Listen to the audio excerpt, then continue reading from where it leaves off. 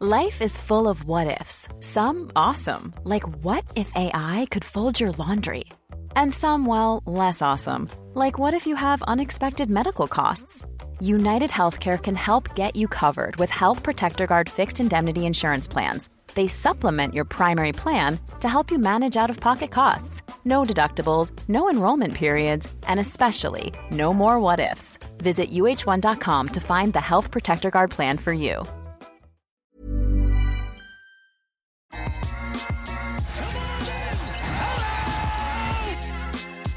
Welcome to the Raptors Over Everything podcast. Rate, review, and subscribe on your podcast platforms and on YouTube. Like, subscribe there as well.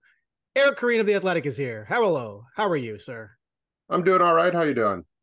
Good. We just literally said that 4 seconds ago before we recorded. But yes, I'm doing well. Last night we want the people to know that we're we're either doing all right or pretending to do all right. So yeah. Yes. Last night, I was interrupted overnight by some people drumming and playing loud music, a concert, if you will, outside of my building. But do you know who wouldn't do that? Darko Rajakovic. He would never do that. Perfect segue. 10 out of 10. Thank you. Natural is our beautiful resources here in this country. You wrote a terrific piece about Darko. And so first off, congratulations, because it's so in depth, so many, the depth of the interviews, the people that you got to weigh in on him, like we all learned a little bit more about him. So congratulations on that. Thank you. Thanks very much. It was obviously those pieces, I'm writing, they take a bit longer than my analysis of than writing up the analysis of the Raptors roster. So when, something comes out, it's nice to hear about that. So thanks a lot. Actually, I wanted to ask you, because I myself haven't done a piece like that. I don't do a lot of writing necessarily. It's more on the video production thing. But how long does it take from like the first interview to the point where you're publishing it? How long does it take for that whole process to play out? Well, the publication is like a bit out of my control. There's a world in which we might have held this until like the eve of training camp, right? So and that doesn't mean it wouldn't have been ready at the same time. I won't bore you with the details about why we ran it on August the 2nd. It's almost like old newspaper days. There was a hole in the A1 slot on the app to fill, and we had this ready. And anytime I could get that A1 slot, I'm gonna take it, even if it is sort of a counterintuitive, not really NBA type story, and or day of the calendar. Not many people, unless it's like Dame Lillard trade news, are expecting to see a big long NBA story. But gosh, enough of that, please. But yes, yeah. So each one varies. But I'd say this one was fairly typical in that, like, I started reaching out to people probably the week of the draft or maybe a bit beforehand.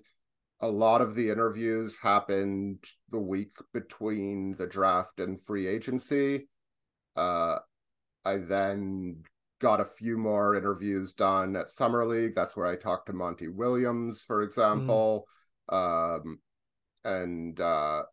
Then I took a week off for vacation, and then the next week I did a lot of transcribing. And that's the worst part. That is the worst part. It was almost 2 days full of transcribing. And somehow, like, the transcription services have almost made transcribing worse, not better. The automatic transcription services. It's like, at least I was used to my old like digital recorder, anyway. I shouldn't complain too much. But you invited this, and then I probably wrote it over 2 or 3 days, and then it goes through the editing process. So all in all, it probably took about, if you take out the week of vacation I took, it was probably like 3.5-4 weeks from my first email to submitting this, to like getting the last read on the story.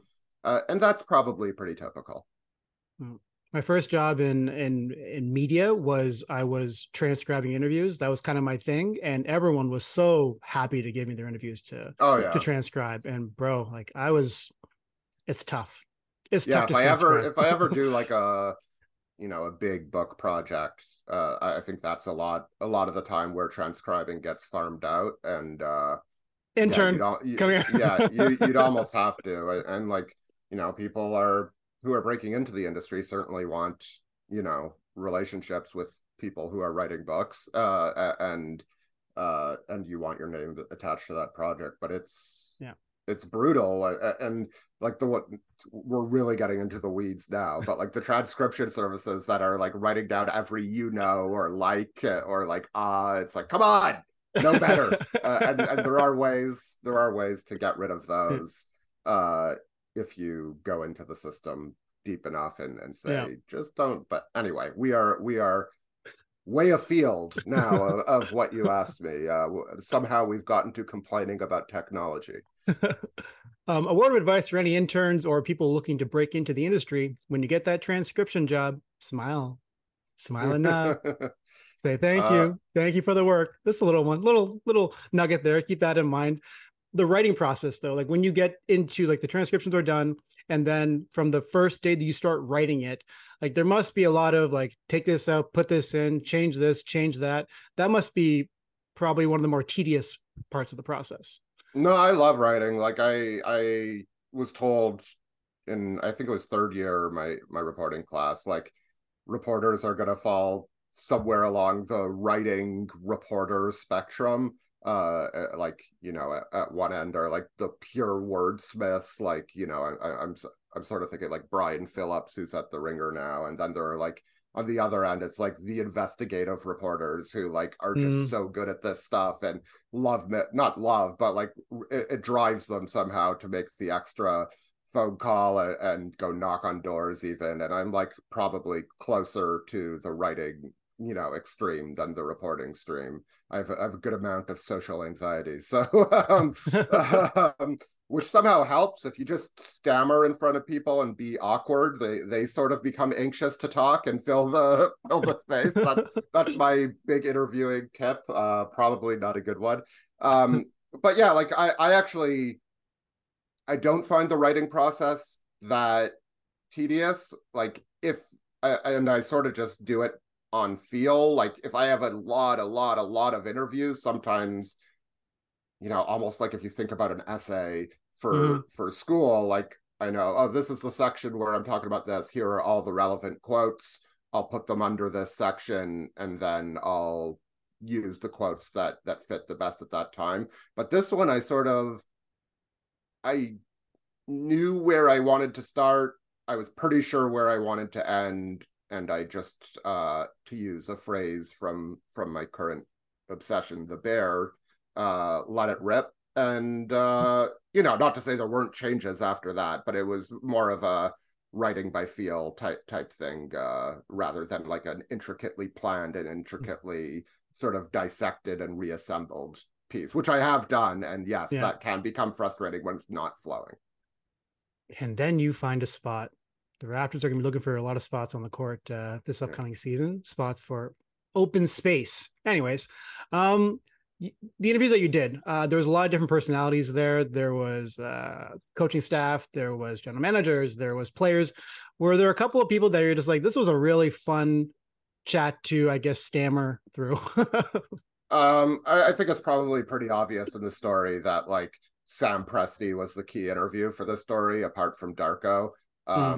I won't spoil the exact details, but he called me in between the draft and free agency, which I was like sort of shocked at. Like I was talking to their PR staff and I was like, I know it's a busy time of year, but does Sam have, a few minutes? And, I was really surprised when he was able to find 20-25 minutes to chat. And I think that goes to show how passionate and how legitimate that friendship is. Like I think it goes beyond a basketball relationship probably and veers into the friendship territory.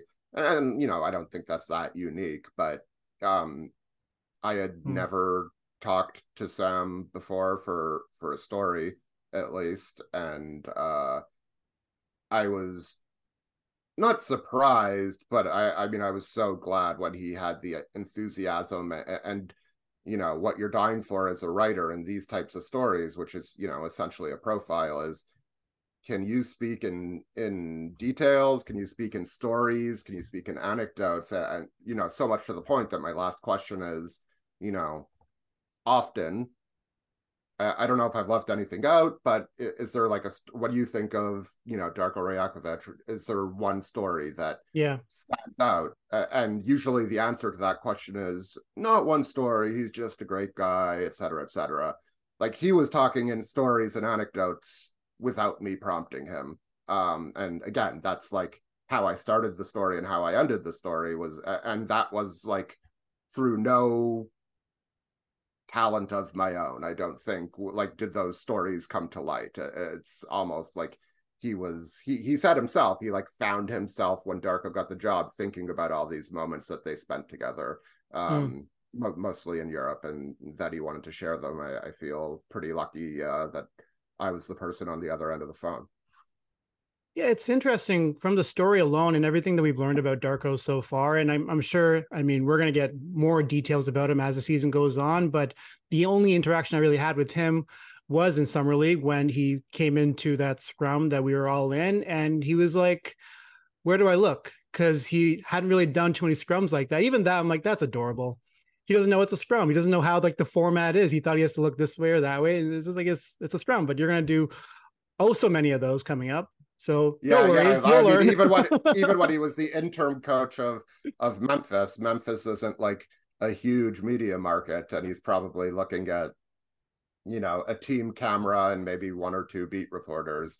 Even at Summer League, we probably were matching that or slightly outpacing it.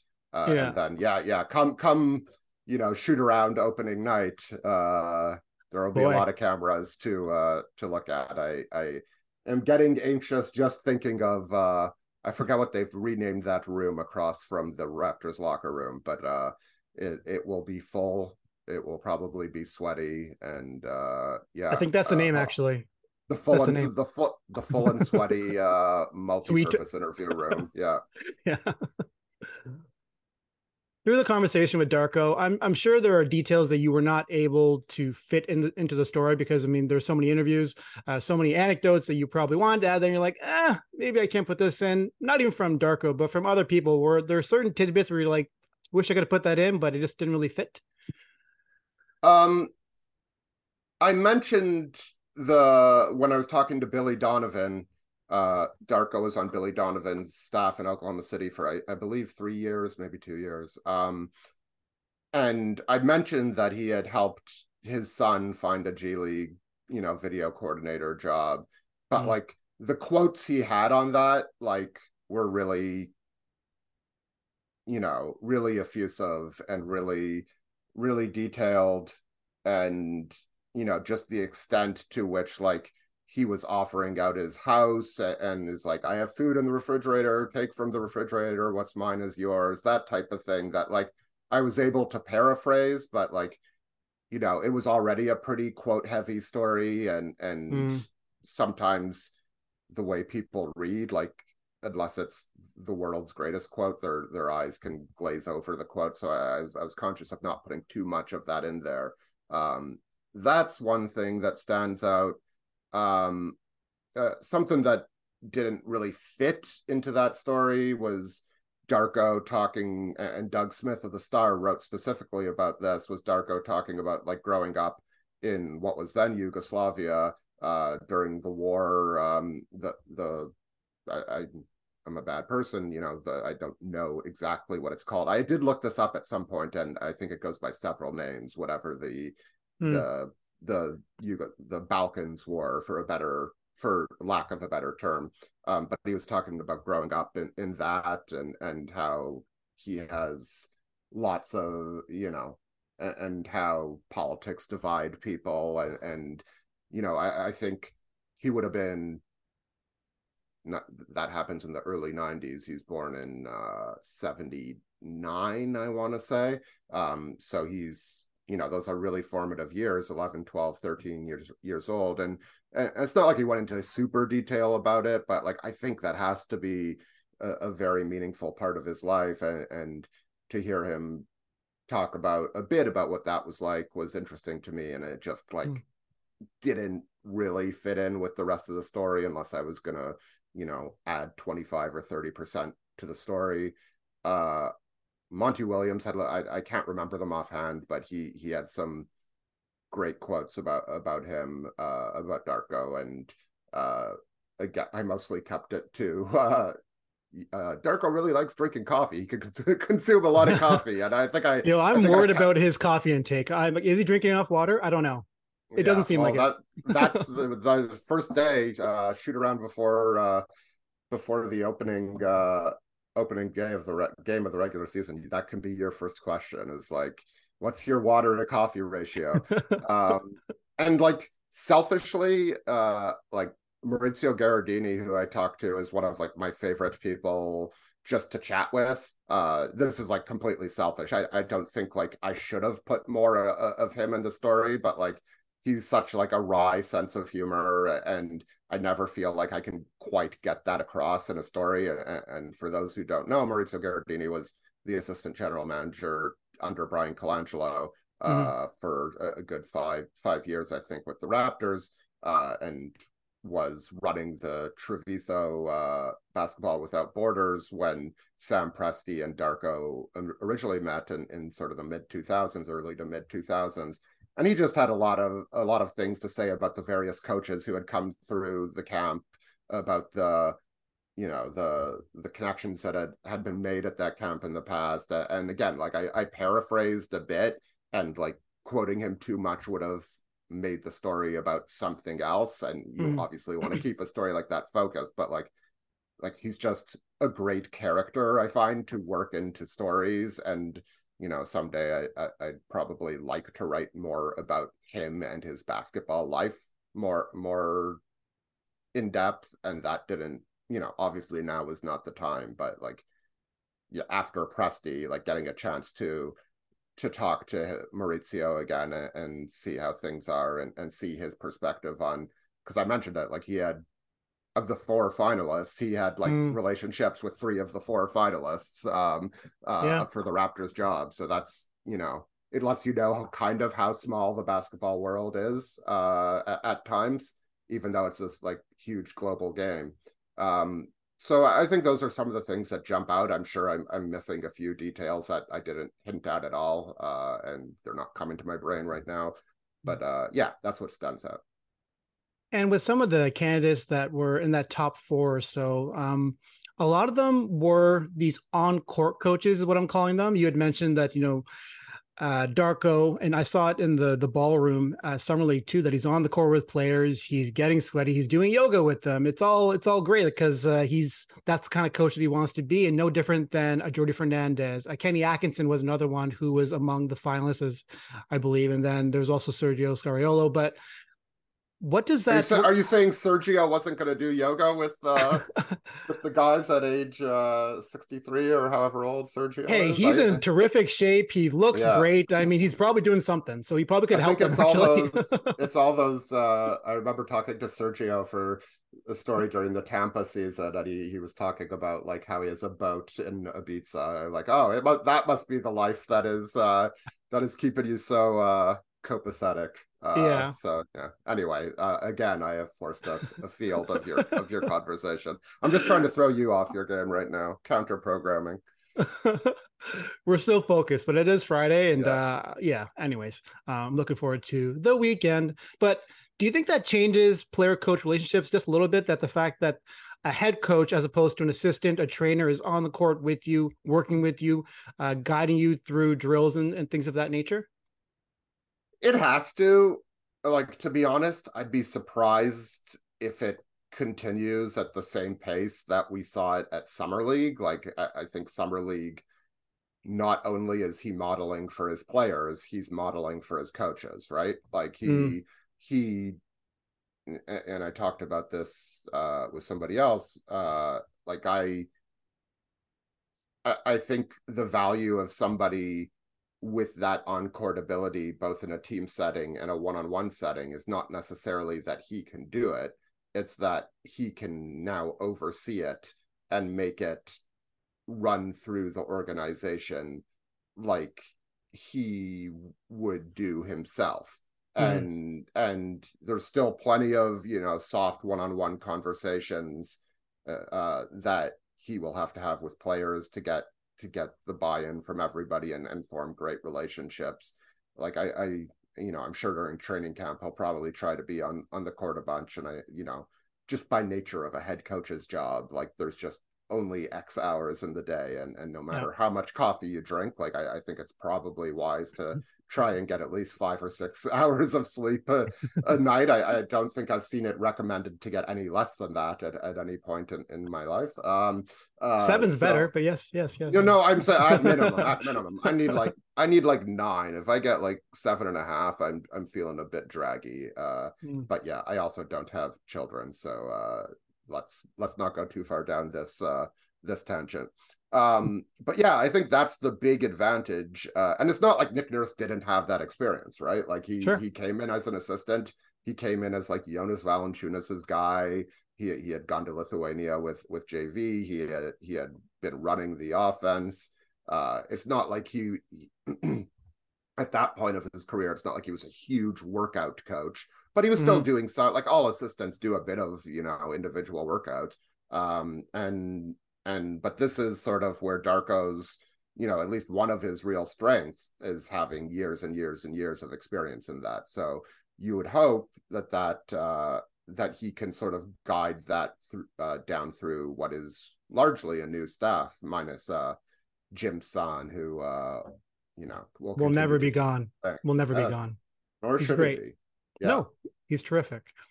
In the story, and I like seeing things like what Monty Williams did, where they're both assistants in OKC. Monty gets hired by Phoenix, and he's like, "I need Darko," and it kind of shows like he's building relationships with the people around him, and they enjoy what he brings. And one of the quotes from your story from Monty was he wanted the family forward atmosphere. And there was a podcast I did with another fellow, Philip Markovic, around the time Darko was announced, and he also has Serbian background, and he had mentioned the war and how going through that as a Serbian, how it kind of shaped you and how it made you have a different degree of value on family and like what it means and the relationships around you.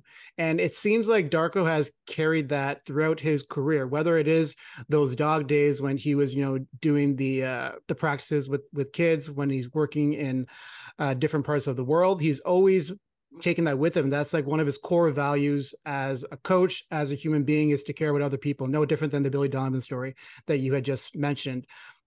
How does that contribute to why he is now the coach of the Toronto Raptors, in your opinion? Yeah, I mean, I'm always hesitant to say, like, this goes back to Andrea Bargnani and like just referring to him as the Italian center, like as if that was some. We don't have to go through the long Raptors and NBA history of assuming people from a place are that way because they're from a place. But Darko did say, like, coming from where he came from is a big reason why he values family. So me just like restating his words, he said that. And I thought one of the like nicer sentiments in the story was, just before the last section, was Billy Donovan kind of saying, like, look, we all want to get ahead in this industry. We're all trying to build careers, and Darko's no different, but he tries to do it without stepping on people. And again, like, this is a profile of a fairly anonymous first-time head coach. There aren't, like, if I reach out to somebody who, happened to hate Darko, they probably weren't going to agree to the interview. but I thought it was like, you don't have to say all of that, is sort of my point. And like, how much did that contribute to him getting the job?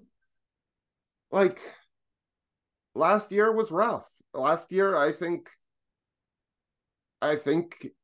the Raptors had spent so much time thinking and speaking and trying to perfect their quote unquote culture. And people roll their eyes at the word culture, but it can mean anything from practice habits to interpersonal relationships to coach player relationships to how a team conducts itself when it's on the road. It can mean any number of things.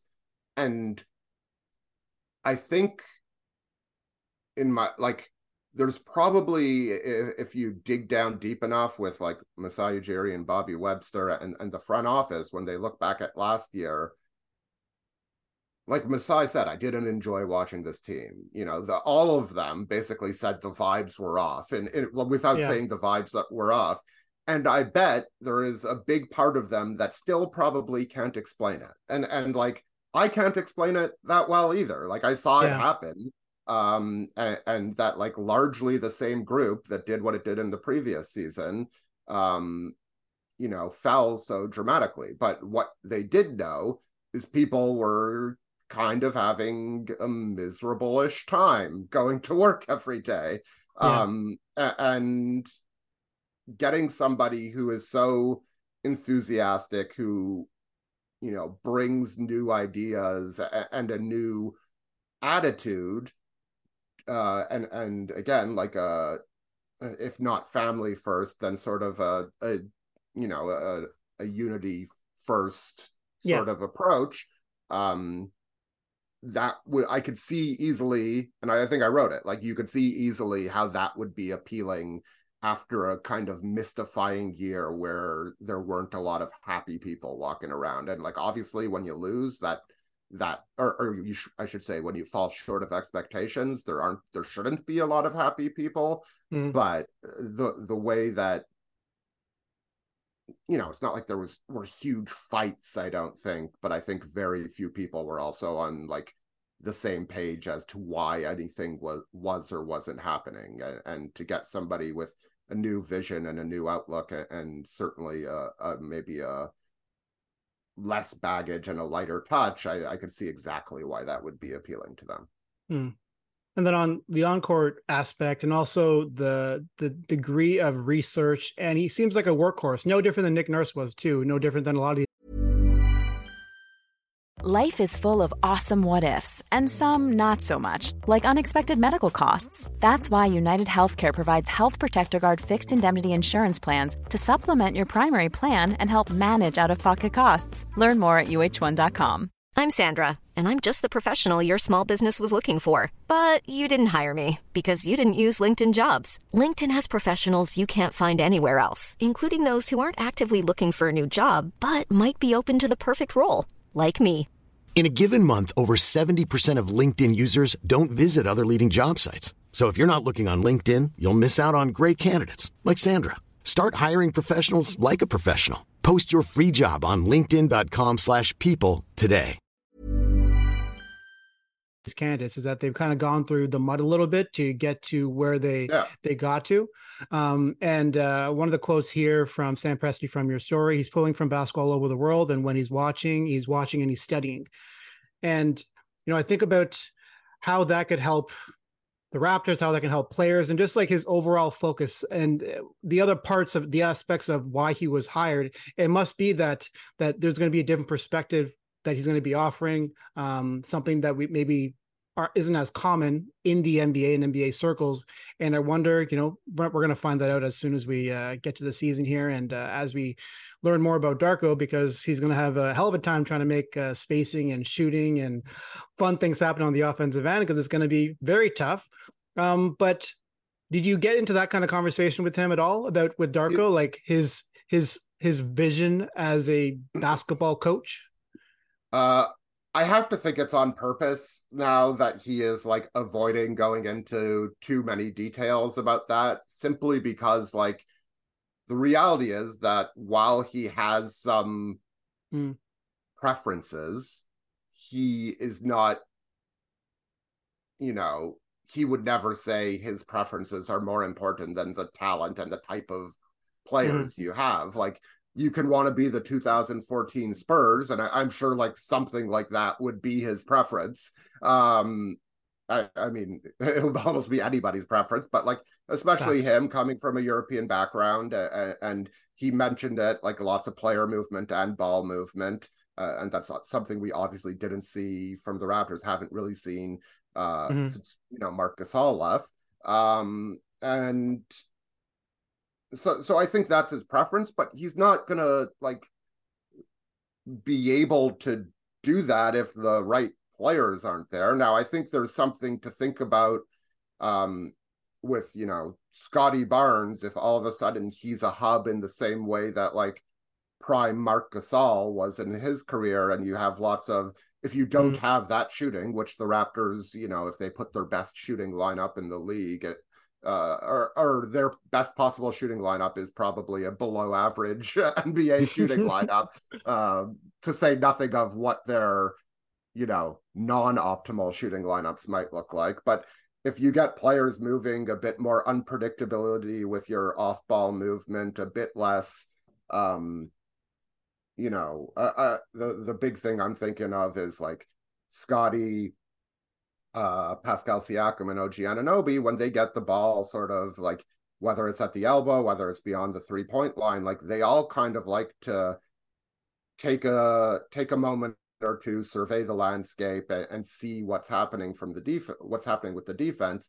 And I'm sure one of his big focuses is going to be like, can you cut that down by a half a second? Can you like start your move and see how the defense reacts to you forcing a quicker sort of decision from them?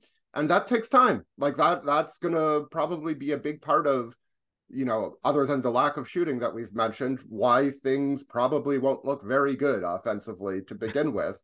But I think that's the step that needs to happen with this team, because we saw, you know, with a very deliberate mismatch hunting offense, the ceiling was, you know, on the half court offense was so low that they had to like game the system in any way they could to rebounds, like turnovers, yes. 15 extra shots per game. And if they didn't get that, it was probably going to be pretty hard to win a game. And you know, there's we were talking about the time, it's probably not sustainable in the playoffs if you're lucky enough to get there, when teams are better and more sure-handed and just have guys who are offenses unto themselves. Sometimes it's a lot more difficult to create those types of advantages. Like it's even less sustainable. So I think, you know, forcing some players out of their comfort zones of whether it's a player like Pascal Siakam, who, you know, I think since 2019-20 has been either the top usage guy on the Raptors. I think he has been the top usage guy on the Raptors every year. That, like, I wouldn't expect that to change, assuming the roster remains the same. But, you know, it's how you're making those decisions. It's how quickly you're making your decisions. And then beyond that, like, as I said, Barnes and what's happening around Scotty Barnes is going to be really interesting to me. Yeah. It's true that we've all been kind of saying the same things about the Raptors offense and what it could be. It's 0.5, it's ball movement, it's player movement, it's cutting, and on the defensive end, it's limiting corner threes, it's protecting the paint, and that's kind of what we know. And that's what Darko has let us know. I was actually looking at what would be the Raptors' best shooting lineup, regardless of everything else. What would it be? So it'd be Grady Dick, OG Anunoby, you got Gary Trent Jr., you have Otto Porter Jr., and Malachi Flynn. No. Malachi Flynn, in theory, I know his 3-point numbers haven't been great, but like he still like has a college track record of at least being a good shooter. Statistically, it'd be Garrett Temple, actually, based off last season. That's a good point. Yeah, you have if you don't have Dennis Schroeder, Pascal Siakam, or Scotty Barnes on the floor, I sort of think you're going to struggle to create those looks that those guys need. That's a side point. Yeah. Like, we saw enough from, this isn't to slander Grady Dick, by the way, but like, I'm just going to go ahead and say it. Grady Dick isn't ready to be a primary creator based on what I saw in Las Vegas. And if he and Gary Trent are your two guys, you're probably not getting a lot of kickouts for good looking threes. Sure. So yeah, those guys who can see over defenses and make plays and make more difficult passes are sort of valuable. Indeed. A side note, Grady Dick, how much time do you think the thinking with him, and believe Bobby had said this after the draft, is they are thinking there could be an instant impact with him just because of obviously his shooting, but is he ready to be a rotation player off the bat based on what you've seen? And there's going to be progress here. And the fact is that when he's playing with better players, he's going to look a lot better too at the same time. Yes, for sure. Yeah. So I did my rotation piece, sort of trying to map out the Raptors rotation piece earlier this week. And I had him not in the opening day rotation. And people were very mad about that. Understandably, because people have been mad for like a year, but yeah, go on. Understandably, because after a year like the last one, you want some, other than a coach, you want to see some new people out there. You want to see some of what has been missing from this team, and like the best version of Grady Dick is a big part of that. It's just hard for me to look at the 9 or 10 players. And that's without even thinking about Otto Porter Jr., without thinking about Thad Young, and saying he will definitely separate himself there. Now, based on what we sort of know the front office thought about the younger players on this roster and the opportunity they were or were not given, they might be on the same page. So if that means Grady Dick is playing and Chris Boucher and Jalen McDaniels are not, maybe that's something they are very clear on from day one. And that's not where that wouldn't have been the case last year. And it's Darko Rajakovic knows that okay, maybe this isn't the optimal lineup for winning tonight's game. But if Scotty Barnes is going to grow and develop as a playmaker, you sort of need as much shooting as you can put around him. And maybe that means Grady Dick, even though he's being, targeted defensively, that's fine because he gives Scotty Barnes a bit more of a lane to work with.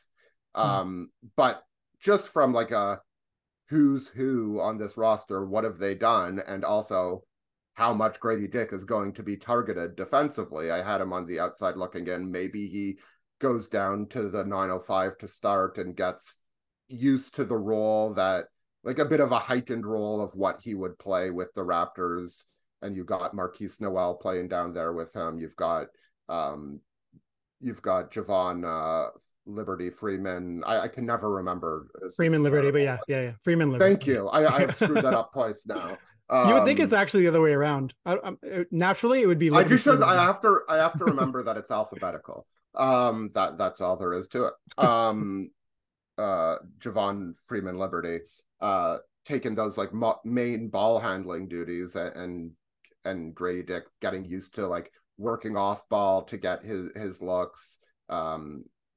Maybe that's how it starts, and then a trade happens and there's a more natural lane for him. That was sort of my thinking in keeping him out of the rotation for now. If he went the whole season without being in the rotation, first of all, the Raptors will have been hugely healthy. And second of all, I would be very surprised. I don't really see that happening.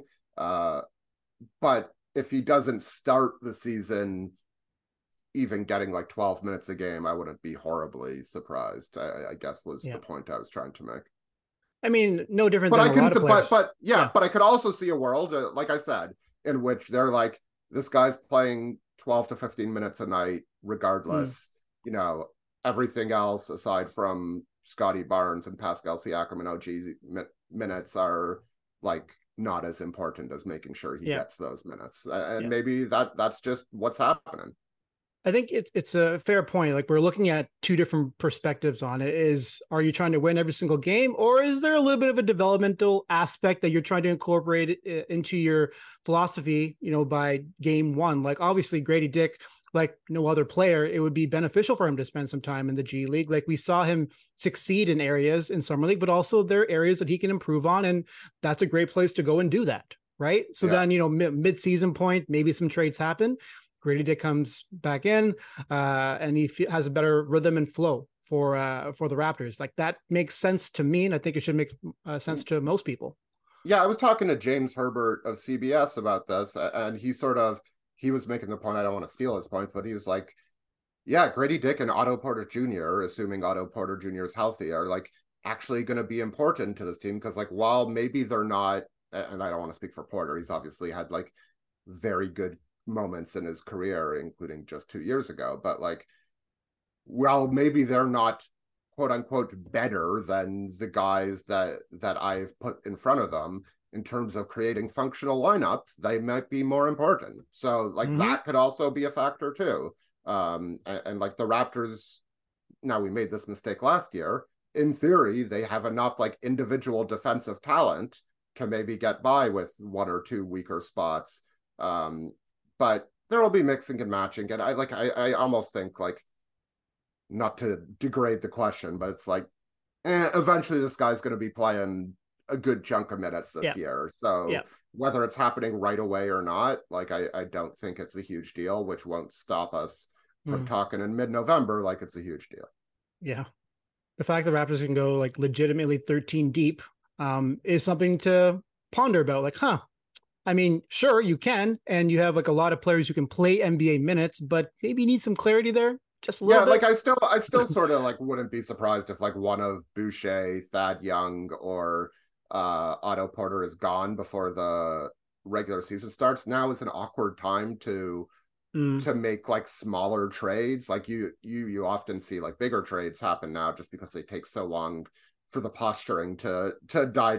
Sorry, I bring it up a conversation you didn't want to have, re Damian Lillard, but like the posturing has to die down and the teams have to get serious. Those smaller trades might be sort of, ripple effects of what that happens maybe. But like going in, there are a lot of guys who would rightfully, based on what they've shown they can do either in flashes or for bigger, longer than just flashes, would say, why is a rookie who can't, hold up defensively? I don't want to say that for sure, but like he's certainly a skinny dude right now.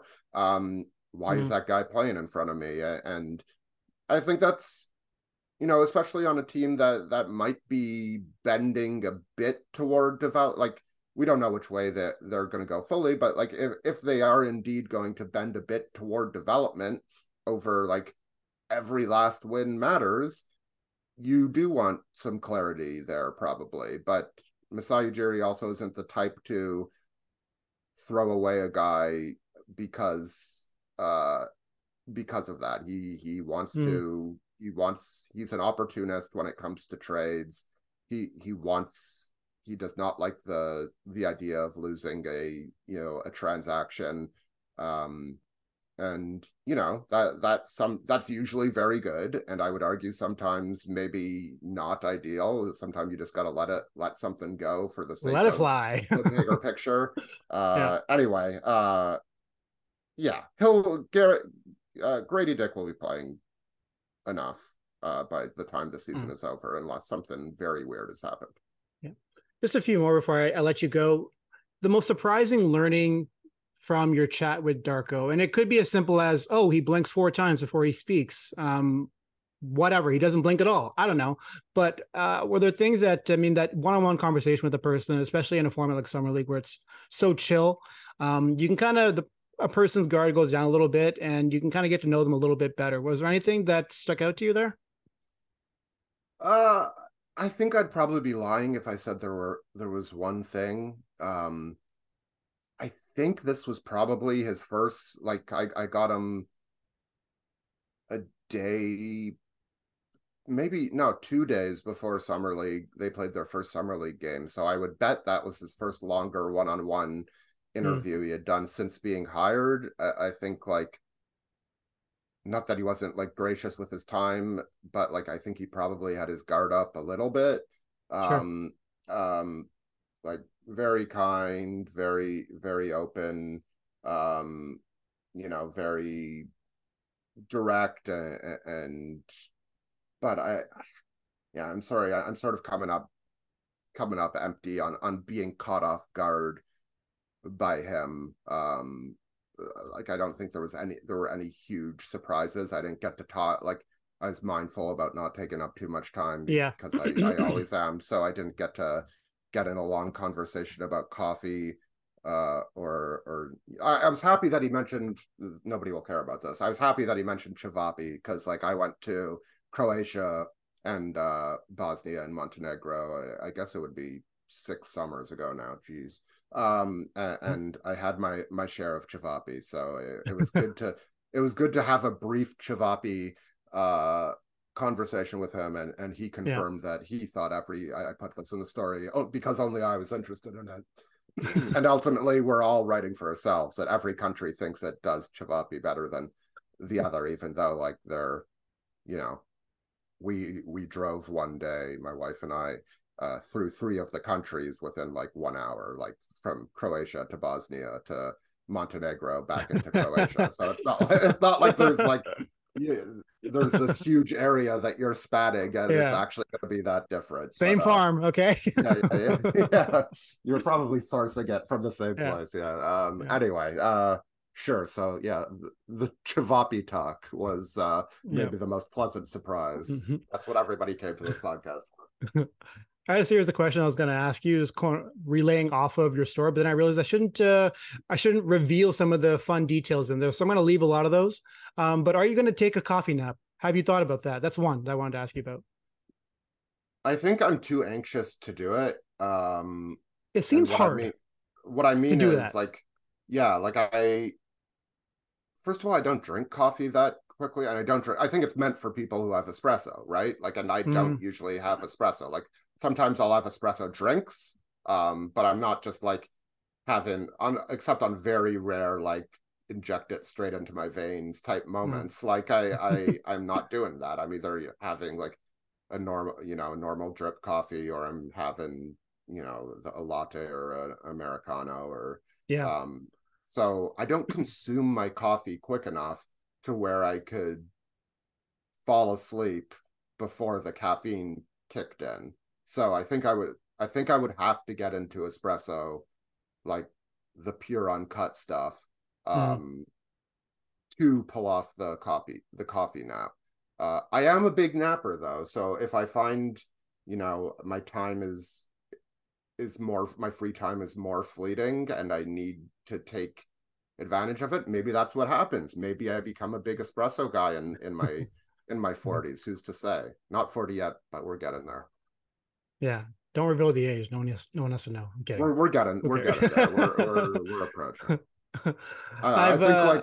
I think LeBron is older than me, and I'm not sure how many other NBA players are older than me. They're probably Udonis Haslem hurt a lot of us. I was about to say Udonis Haslem. Oh, come on. His retirement was bad for a lot of us who were keeping track of these things. Last question, back on the Raptors front. Is there a player that sticks out to you as one who could benefit from a different coach? And this isn't like a Nick Nurse versus Darko thing. This is just like where they are in their careers, where they were in the rotation last season. Is there someone that you think could benefit from a different perspective? Hustle play with Chris Boucher. We were asking him, like, what kind of coach do you want? And he's like, the one that's going to play me minutes. So he didn't really care. Yeah.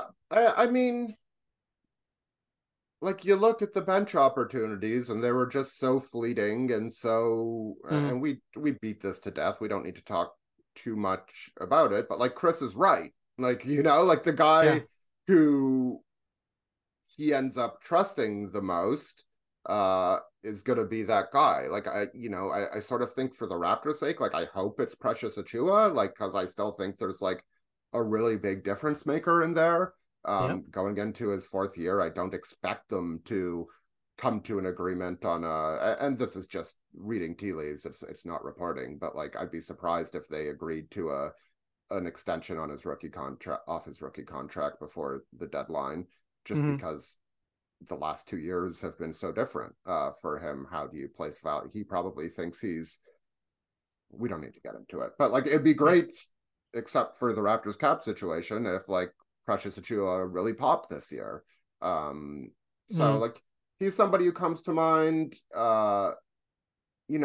getting Gary Trent in more advantageous situations. Yeah. If ball movement is and player movement is improved, so where he's not just like end of the shot clock dude trying to create. I know that's a big part of his game, but like I don't think that's the best part of his game. It's been a necessary part of his game given the way the Raptors offense has worked, and if Darko Rajakovic can shift that a little bit, I think it stands to reason that one of the better shooters on the team would benefit the most from it. So like those are sort of two guys that I don't know whether it's like wish casting or like an actual belief, but like I could see how a fresh set of eyes would benefit both of those guys. Yeah. Those are the two that stuck out to me too. It was, and I did a podcast yesterday with a fella about Gary Trent Jr. and just how maybe a different outlook and also maybe just a different kind of perspective philosophy with player movement, ball movement. If they can actually actualize it, Gary can really pop in that kind of setting. Also Precious Achiuwa, because we see the potential. It's pretty simple to see how someone like him could pop in a player movement style kind of basketball, and just him having clarity this season. Not that, I mean, it was a bit tougher over the past 2 seasons, but someone like him going from like center to power forward, then he's small forward and just going back and forth, it could be just a little bit tough for a player. So if he gets clarity in his role, it could help him, but I'm sure Nick would have probably wanted that too. Yeah, he did. But like to that point, like Precious Achiuwa isn't going to be at his best in a stagnant offense, right? Like he sort of needs to be attacking closeouts. Not that he's such a dangerous shooter that teams are gonna be like running out to him, but like to the any extent that the defense can be off balance, a little bit more off balance, I think that's gonna help him because he's so explosive and such, like he can get up so quickly and he's such a quick twitch athlete.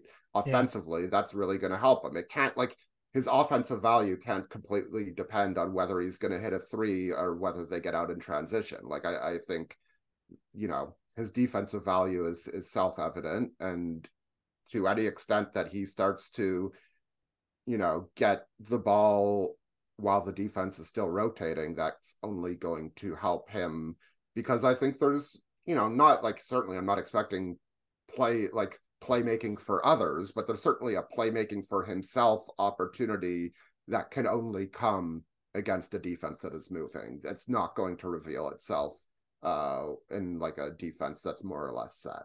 Yeah.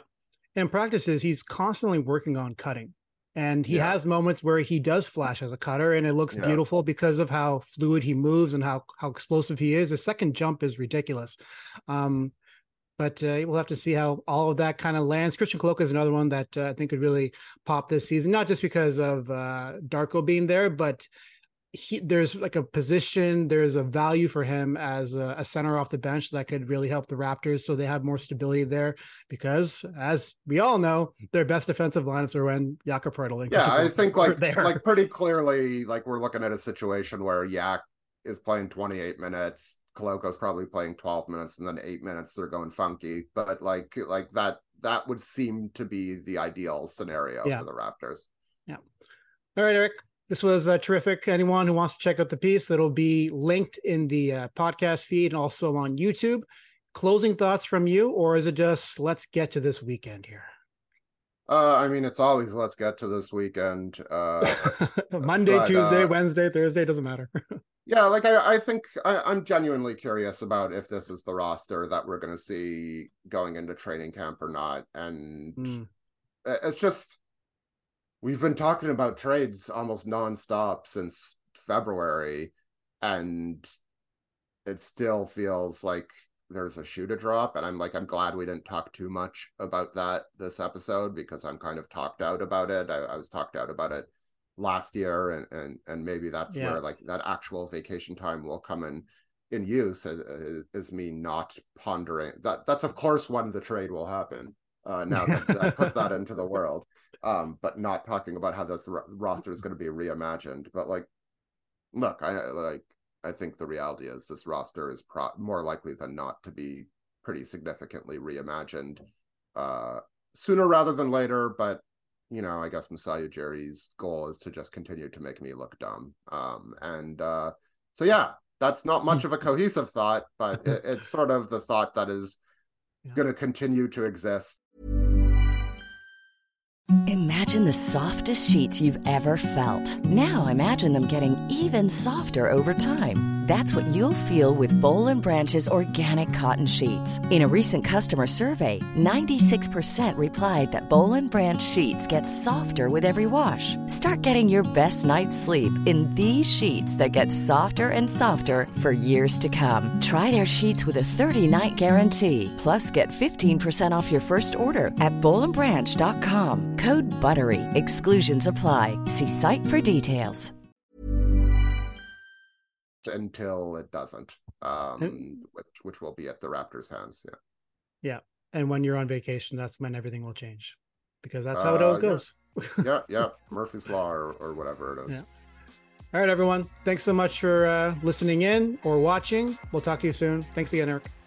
Take care.